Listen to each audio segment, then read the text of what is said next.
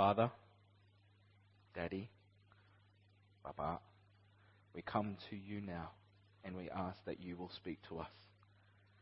We ask that your words will open our eyes to see, open our hearts to feel, open our minds to know the truth and the life of your word. Help me to speak, Holy Spirit, that you would be glorified and that I would decrease, so that it is you, Lord Jesus, who is seen in the sight of your people. And we pray this in Jesus' name. Amen. Communism. Probably weren't expecting that. Communism is a political, social system where everyone is treated equally.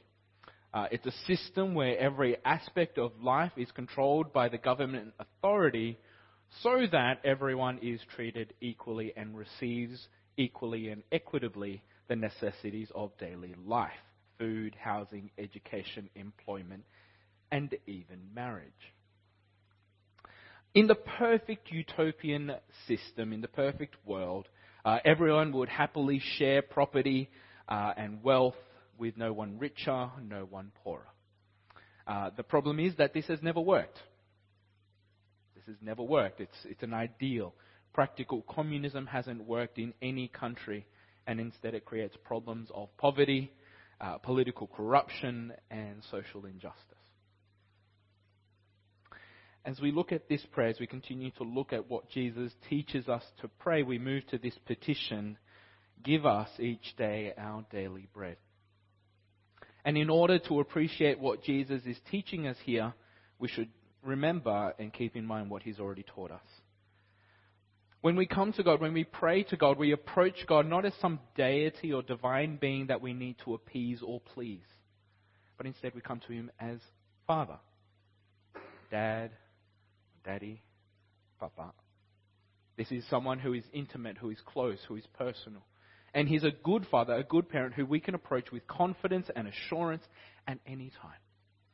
He's not far off, unapproachable, or unsympathetic to our life. At the same time, though, he is God. He is God. He is our Father, but he's also God. He is the King of Kings, the Lord of Lords, the Creator of the universe. He's the sustainer of life. And so we recognize, or we should come to recognize, that he knows best. And so we pray, hallowed be your name, your kingdom come. We want to put God's agenda first, because when we do that, we trust that he will look after us. But this isn't some blind trust, but it is a trust that is filled with confidence in a good, good Father who loves us. And so we surrender to him because he is a gracious King who seeks the good of his people. And in this trust, we can come to him and ask this very thing: give us each day our daily bread. For some, this prayer request almost seems unnecessary, if not a strange one. Do you need God for food? Do you depend on God for food each day? And if we were to be true and honest, probably not. Instead, we complain and grumble about the food we do have. In the world of MKR and MasterChef, we become the critics and judge of the food that we eat. And I'll be the first to admit that I'm one of those. We have so much, and yet we grumble and complain. And you know what? That's not new. If you've got your Bibles there, turn to Exodus 16.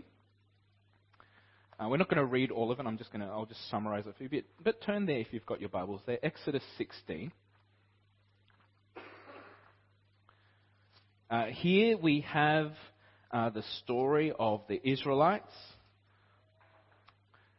They've been freed from slavery in Egypt, and they're now on the journey to the Promised Land. But here's the thing: they've seen God free them from slavery. They've seen God deliver them from the armies of Pharaoh. And they're out in the desert on this journey and they grumble. They complain. Look at verse 3. The Israelites said to them, Moses and Aaron, if only we had died by the Lord's hand in Egypt. There we sat round pots of meat and ate all the food we wanted.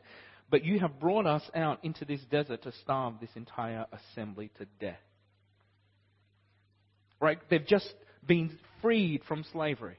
They've just been delivered by this army that pursued them. They've just seen God act. And now they're grumbling because of food. How does God respond? Well, if you read the chapter, God responds by giving them manna. This bread from heaven. Now here's the thing. There was something special about this bread. It lasted for a day. It would last for one day. God would give it to them each and every morning and it would last for one day. There was one exception. The Sabbath day. The Sabbath day is God's day of rest. And so on the day before the Sabbath, it would last 2 days. That was the only exception. But the manna would only last one day. And every morning, the Israelites would come out of the camp and they would gather what they needed for that day. Now here's the thing. You go to the end of the chapter, and it kind of points forward a little bit here. Verse 35. The Israelites ate manna for 40 years until they came to a land that was settled. They ate manna until they reached the border of Canaan. This manna that God gave them, He gave them this manna for 40 years. I haven't done the math. I should have done the math. What's 365 by 40? My brain's not working today. That's a lot of days. 1,500, 1,600. Every day, for 40 years, God gives them this bread, this manna, and it would only last for a day. And you're probably thinking, eating the same thing every day for 40 years, that's just ridiculous. And if you're thinking what I was saying to the kids before, you eat bread, you eat rice, you eat potatoes, every day for 40 years, you'd probably go insane. But see, I think that's kind of the point here. The point is that God provides what we need. God provides what we need.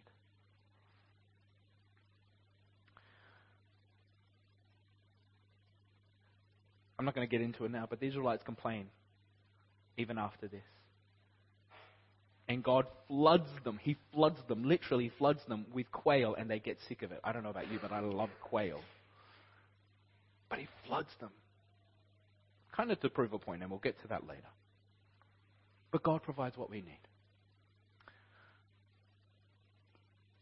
I brought up communism before. Imagine living in a communist nation where you only receive the prescribed rations for that day, and the very next day needing to line up again for another day's rations. Or imagine getting paid for work, except getting paid what you need for each day. No bank savings, no nothing piling up on the side. You just get what you need for that day. And just imagine that for a moment. I had one of our really, really smart kids ask me a question a little while ago. If God gives us everything we need, smart kid here, if God gives us everything we need, what about people in poverty? Let's think about that for a moment. Here we are, Jesus teaching us, give us each day our daily bread. And this kid comes up and asks, what about those in poverty? How do you respond to that? Jesus says, give us each day our daily bread. We have a good Father who provides what we need. How do you respond to that? What does it mean for most of us who live in abundance and plenty? What does that mean? Let me share with you some wisdom from Latin America. If you're familiar with that part of the world, the realities of the poor and the rich are a lot more real for them than it is for us. The church wrestles with deep poverty, but also wrestles with those who are quite rich and wealthy. And this is a prayer that I discovered from there. O God, to those who hunger, give bread. And to those who have bread, give the hunger for justice. To those who hunger, give bread. To those who have bread, give the hunger for justice. I think there's a lot of wisdom there. This prayer echoes what Jesus says in Matthew 25, if you want to have a look there. Matthew 25, this is what Jesus says. I needed clothes, and you clothed me. I was sick, and you looked after me. I was in prison, and you came to visit me. Then the righteous will answer him, Lord, when did we see you hungry and feed you, or thirsty and give you something to drink? When did we see you a stranger and invite you in, or needing clothes and clothe you? When did we see you sick or in prison and go to visit you? The King, Jesus, will reply, I tell you the truth. Whatever you did for one of the least of these brothers of mine, you did for me. Those of us who are blessed with abundance and plenty should hunger for this justice so that those who are hungry will not hunger. That the thirsty will not thirst. The stranger will not be alone. The homeless without a home. The sick without care. And the prisoner without community.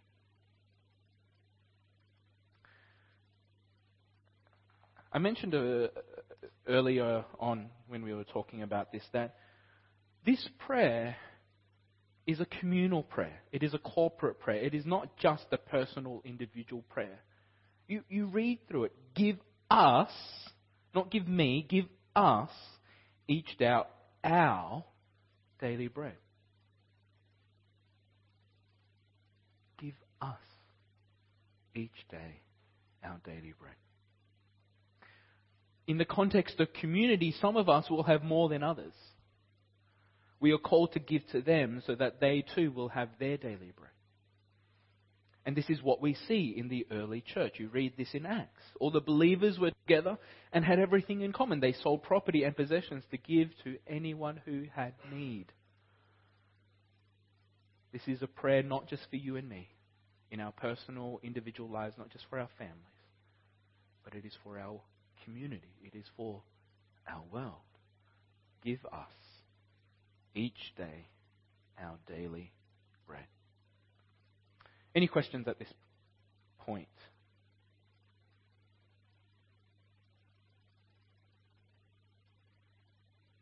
Keep thinking. If you've got questions, interrupt me.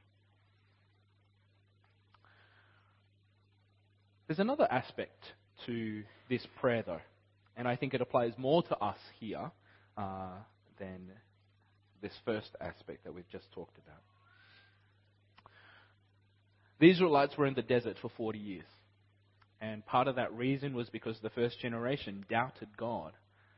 And so God said that they wouldn't see the promised land that He was leading them to. But as this second generation comes, Moses teaches them their history and their legacy, and he teaches them why God did what He did. In Deuteronomy 8, verse 3, he explains to them why God sent manna. Deuteronomy chapter 8, he explains it. Chapter 8, verse 3. He humbled you, talking to the Israelites here, He humbled you, causing you to hunger, and then feeding you with manna, which neither you nor your fathers had known, to teach you that man does not live on bread alone, but on every word that comes from the mouth of God. God gave the Israelites manna. Why? Not because they complained, not because they grumbled. Because He wanted to show them that man does not live on bread alone, rice or potatoes. We don't live on food alone, but on every word that comes from the mouth of the Lord. And if you're thinking that sounds familiar, it's these words that Jesus quotes when He's tempted in the desert. When Jesus becomes a man and He is about to begin His ministry, His work, The Holy Spirit leads him into the desert where he fasts for 40 days. And if you fast for 40 days, you're hungry. And Satan tempts him, turn this stone to bread. And what does Jesus say? Jesus says, man shall not live on bread alone, but on every word that comes from the mouth of God. If you've got your Bibles, again, turn to John chapter 6. John chapter 6. Again, we'll just read portions of this. We're not going to read the whole thing. But John chapter 6. This is the story, this is the moment where Jesus feeds 5,000 men. That's not including women and children. Keep that in mind. 5,000 people plus. And Jesus feeds them. And after this, a crowd searches, not just searches, they pursue Jesus. They're looking for him. Why? Well, it tells us in verse 26. John chapter 6, verse 26. Jesus answered, I tell you the truth, you are looking for me not because you saw miraculous signs, but because you ate the loaves and had your fill. These people are looking for Jesus because they got fed for free, basically. They got free food, and so they started looking for Jesus. Not because if you read the story, he takes 5 loaves of bread and 2 fish and he feeds over 5,000 people. No, they're not looking for him because of that. They're looking for him because of free food. I imagine most of us would probably be looking for Jesus too if we got free food. But here's the thing, you go down a little bit further, verse 35, and this is what Jesus says after going back and forth with them. This is what he says. Then Jesus declared, I am the bread of life. He who comes to me will never go hungry, and he who believes in me will never be thirsty. This bread of life, this Jesus, needs to be consumed each day. Just as we need physical food each day. How many of us come to church and we experience God, whether that's through His Word, through fellowship with each other or worship, and we walk away, we leave this place encouraged, and then we wake up on Monday. We wake up depressed about the week that's about to come.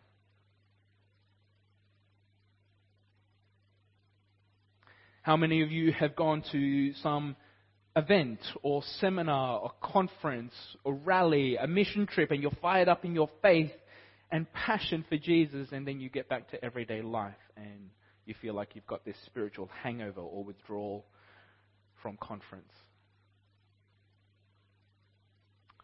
Or maybe you've just been in church for so long that you're just tired of it all. We need Jesus every single day. And I'm not just talking about spending time reading the Bible. I'm just talking about spending time praying and worshiping Jesus. Not even talking about spending time in fellowship with Christian brothers and sisters. What I'm talking about is coming to Jesus each and every day through the Holy Spirit that lives within us to look for nourishment and strength for each and every day.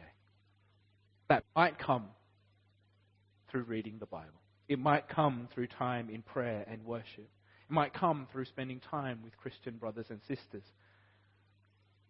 But those things don't dictate how God feeds you. They don't dictate how Jesus nourishes you and strengthens you for each day.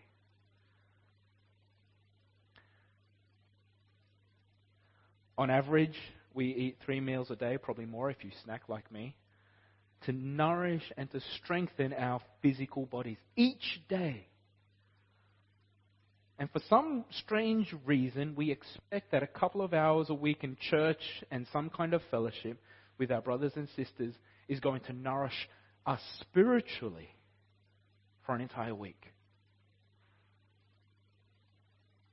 And no matter how great the feast you have on a Sunday, it's not enough.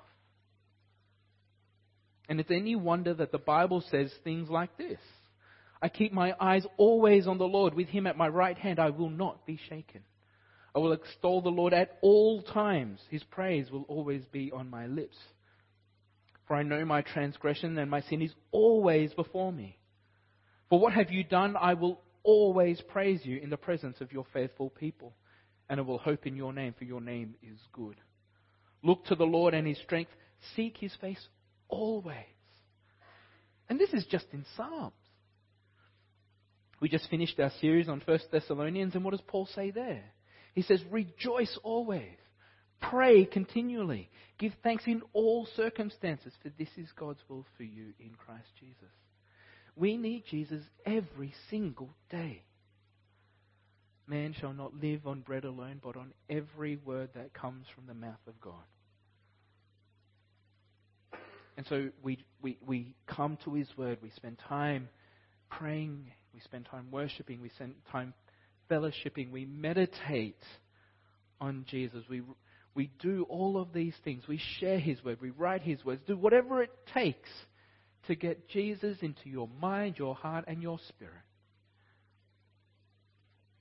Because you can't live life without him. It doesn't work. And we're going to be doing a series later on John. But Jesus says, I am the vine, you are the branches. If you remain in me and I in you, you will bear much fruit. Apart from me, you can do nothing. Apart from me, you can do nothing. We need Jesus each and every day. Any questions?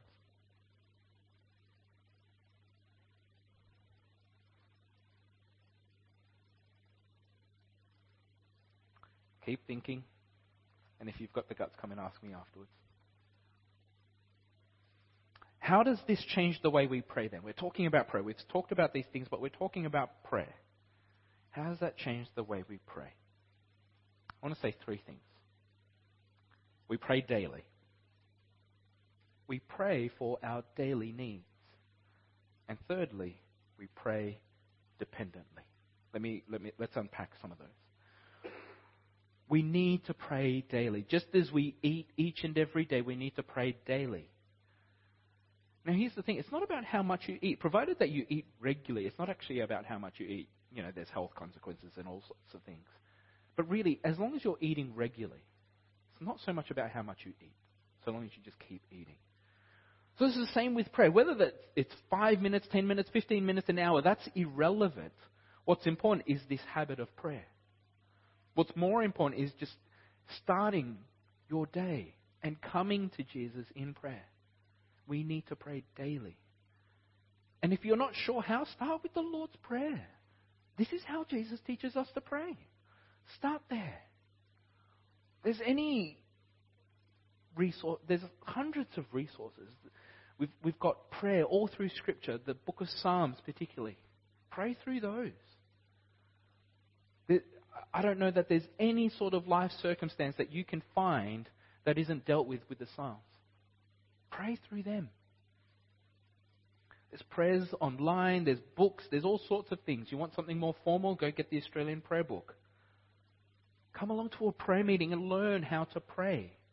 But whatever it is, learn to pray daily. It might just be, God, I need you today. Jesus, I need you to help me today. And that's it. But start there. Start daily. Secondly, pray for what you need. Don't. I hear time and time again when I ask people for prayer or ask how I can be praying for people, oh, there's not much to pray for. I'm like, really? And then I find out something later. I'm like, I didn't think that was important. No, there is nothing that is unimportant before God. You have a need, you bring it to God. Pray for what you need. Key word here, need. Not what you want, not what you like, but what you need. And Jesus teaches us to pray for what we need, our daily bread. Rice, potatoes, take your pick. What does that look like? Oddly enough, you find wisdom in Proverbs. Proverbs is a book of wisdom. You find wisdom there. Proverbs actually gives us a good way to pray when it comes to these things. Proverbs 30, don't have to jump there, I'll just read it to you. Proverbs 30, verse 8 says this. Give me neither poverty nor riches, but give me only my daily bread. God, give me what I need. Give me my daily bread. And as we've seen, it's not just our physical needs, but our spiritual needs, our emotional needs, our mental needs. Whatever need we have, we bring it to God, and we ask God, give us what we need. And remember, we're not asking someone that we need to appease or please. This is not a God like any other God. Any other God says, do this for me, and then I will give you what you need. No, this God says, come and ask me because I am your heavenly Father. And He lovingly and willingly gives us what we need. And so pray for what you need. But as we discussed before, many of us have been given more than we need. And so the question needs to be asked, who around you, who around us is in need?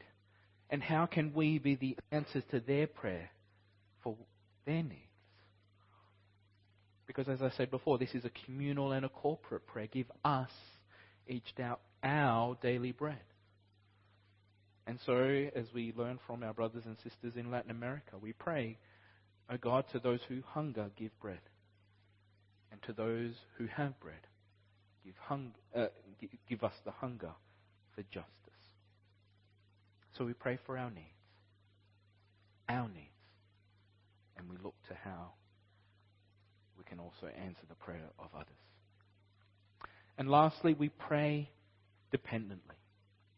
When we pray for what we need, this isn't just an exercise in prayer. This is not just something that you sit down and do. This is an exercise of faith.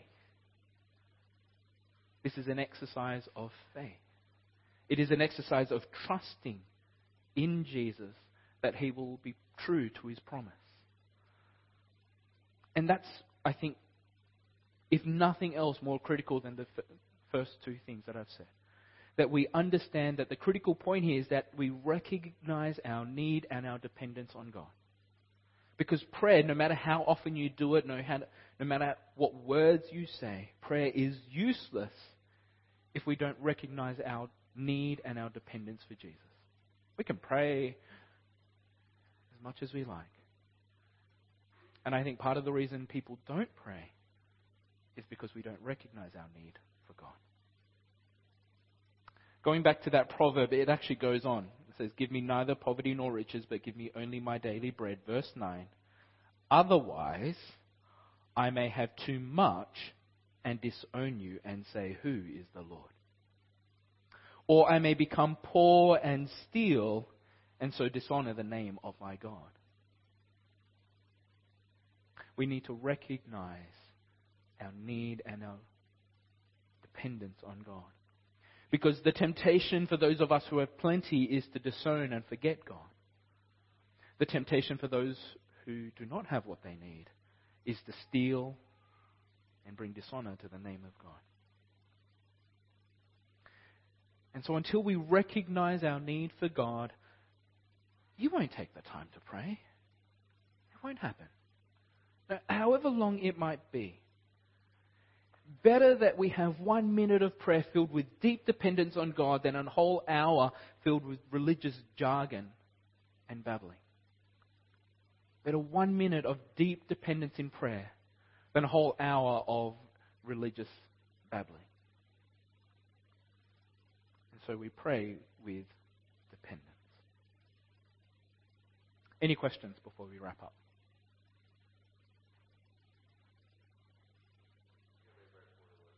That's all right. Try.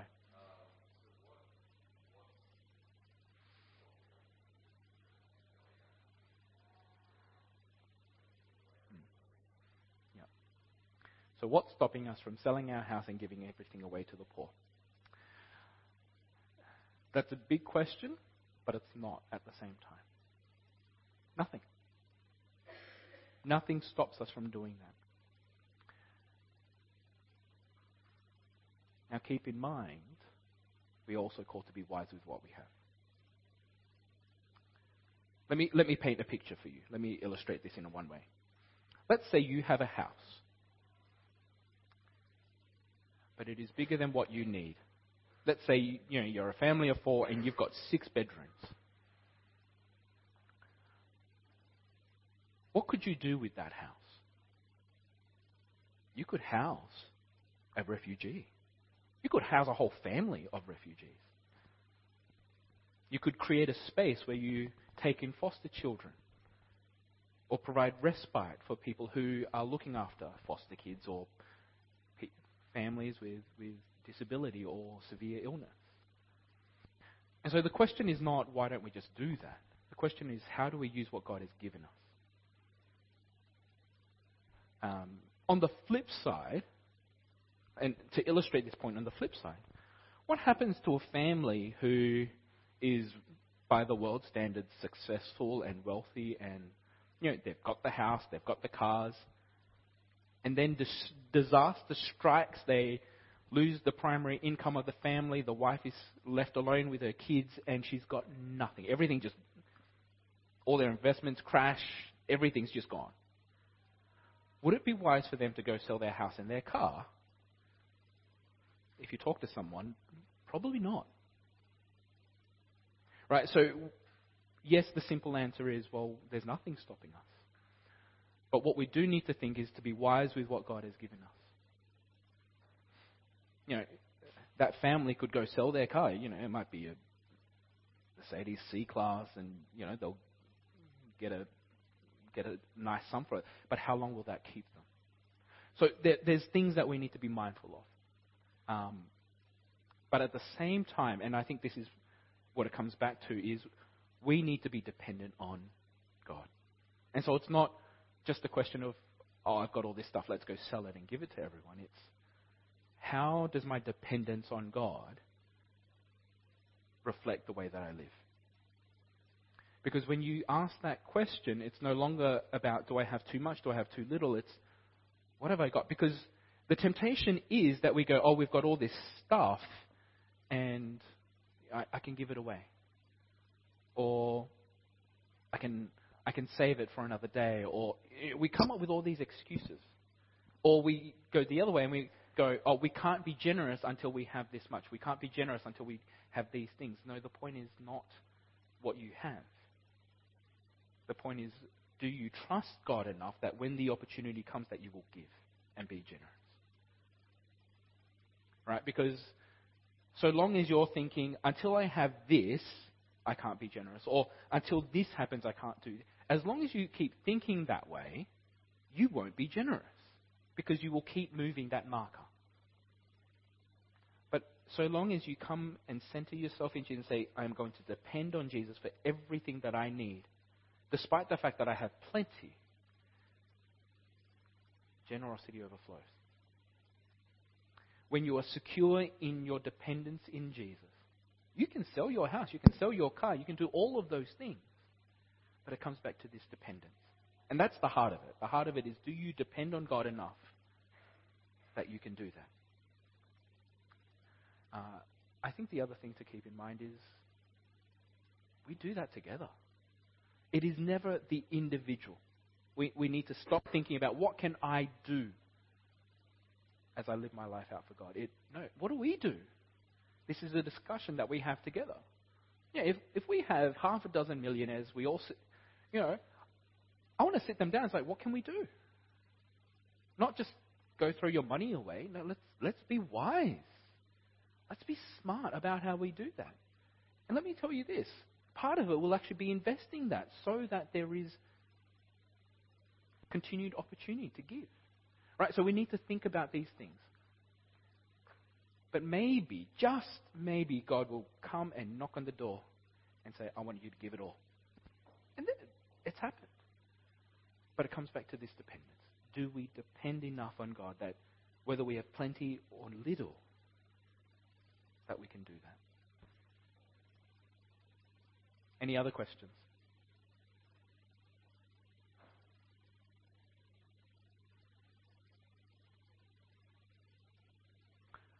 Keep thinking about these things. These are important things for us to think about. Let's wrap up. Communism will never work in the history of humankind. Our brokenness and our sin will always undermine the best intentions. History shows us that. However, we can confidently approach the throne of God, the throne of grace, the throne of our Heavenly Father, our Dad, Daddy, Papa. We can approach Him confidently and ask for what we need. And when we do that, we can pray. Give us each day our daily bread. Knowing that He not only hears us, but He cares for us. And that He is fully able, as King, to meet that need. Let's pray. Heavenly Father, we come to You and we ask You to give us what we need.